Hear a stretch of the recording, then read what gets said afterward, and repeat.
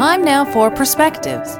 Here's Randy Taylor. So, who decides right from wrong? Truth of the matter is, you do. At the end of the day, there's only one prism through which to make decisions that balance with our values. The truth is, however, that avoiding getting swept up into the current of public opinion may be easier said than done. I've talked often about how the media is little more than a collection of train wrecks and tragedies. Almost exclusively, that's what it is. But I recall watching one of the main media outlets, CNN, straying from the formula of normal reporting and staging a program called Heroes. The premise of the show is to highlight the accomplishments of 10 ordinary people who had reached far beyond themselves and helped out others.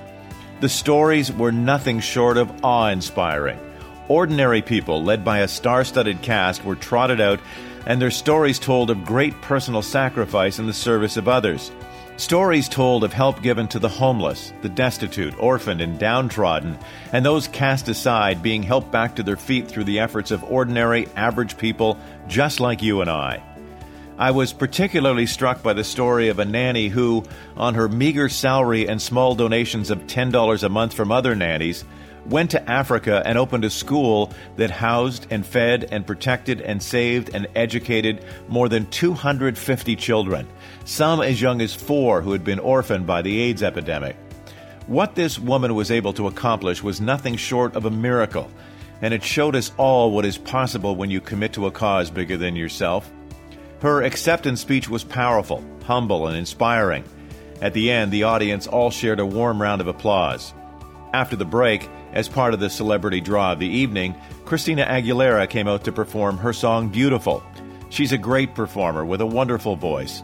When the song ended, I was horrified to see that every person in the audience, some 1,000 strong, rose to their feet in a standing ovation. I have to admit, I've not been that angry in quite some time.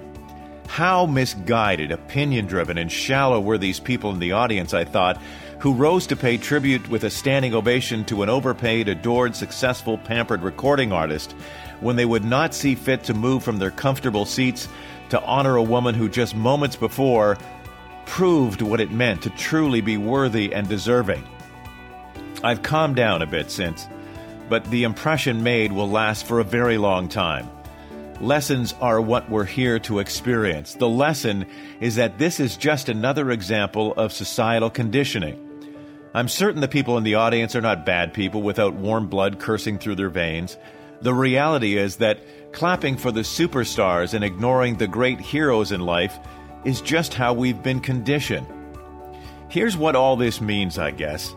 Try not to be a follower. Be a leader.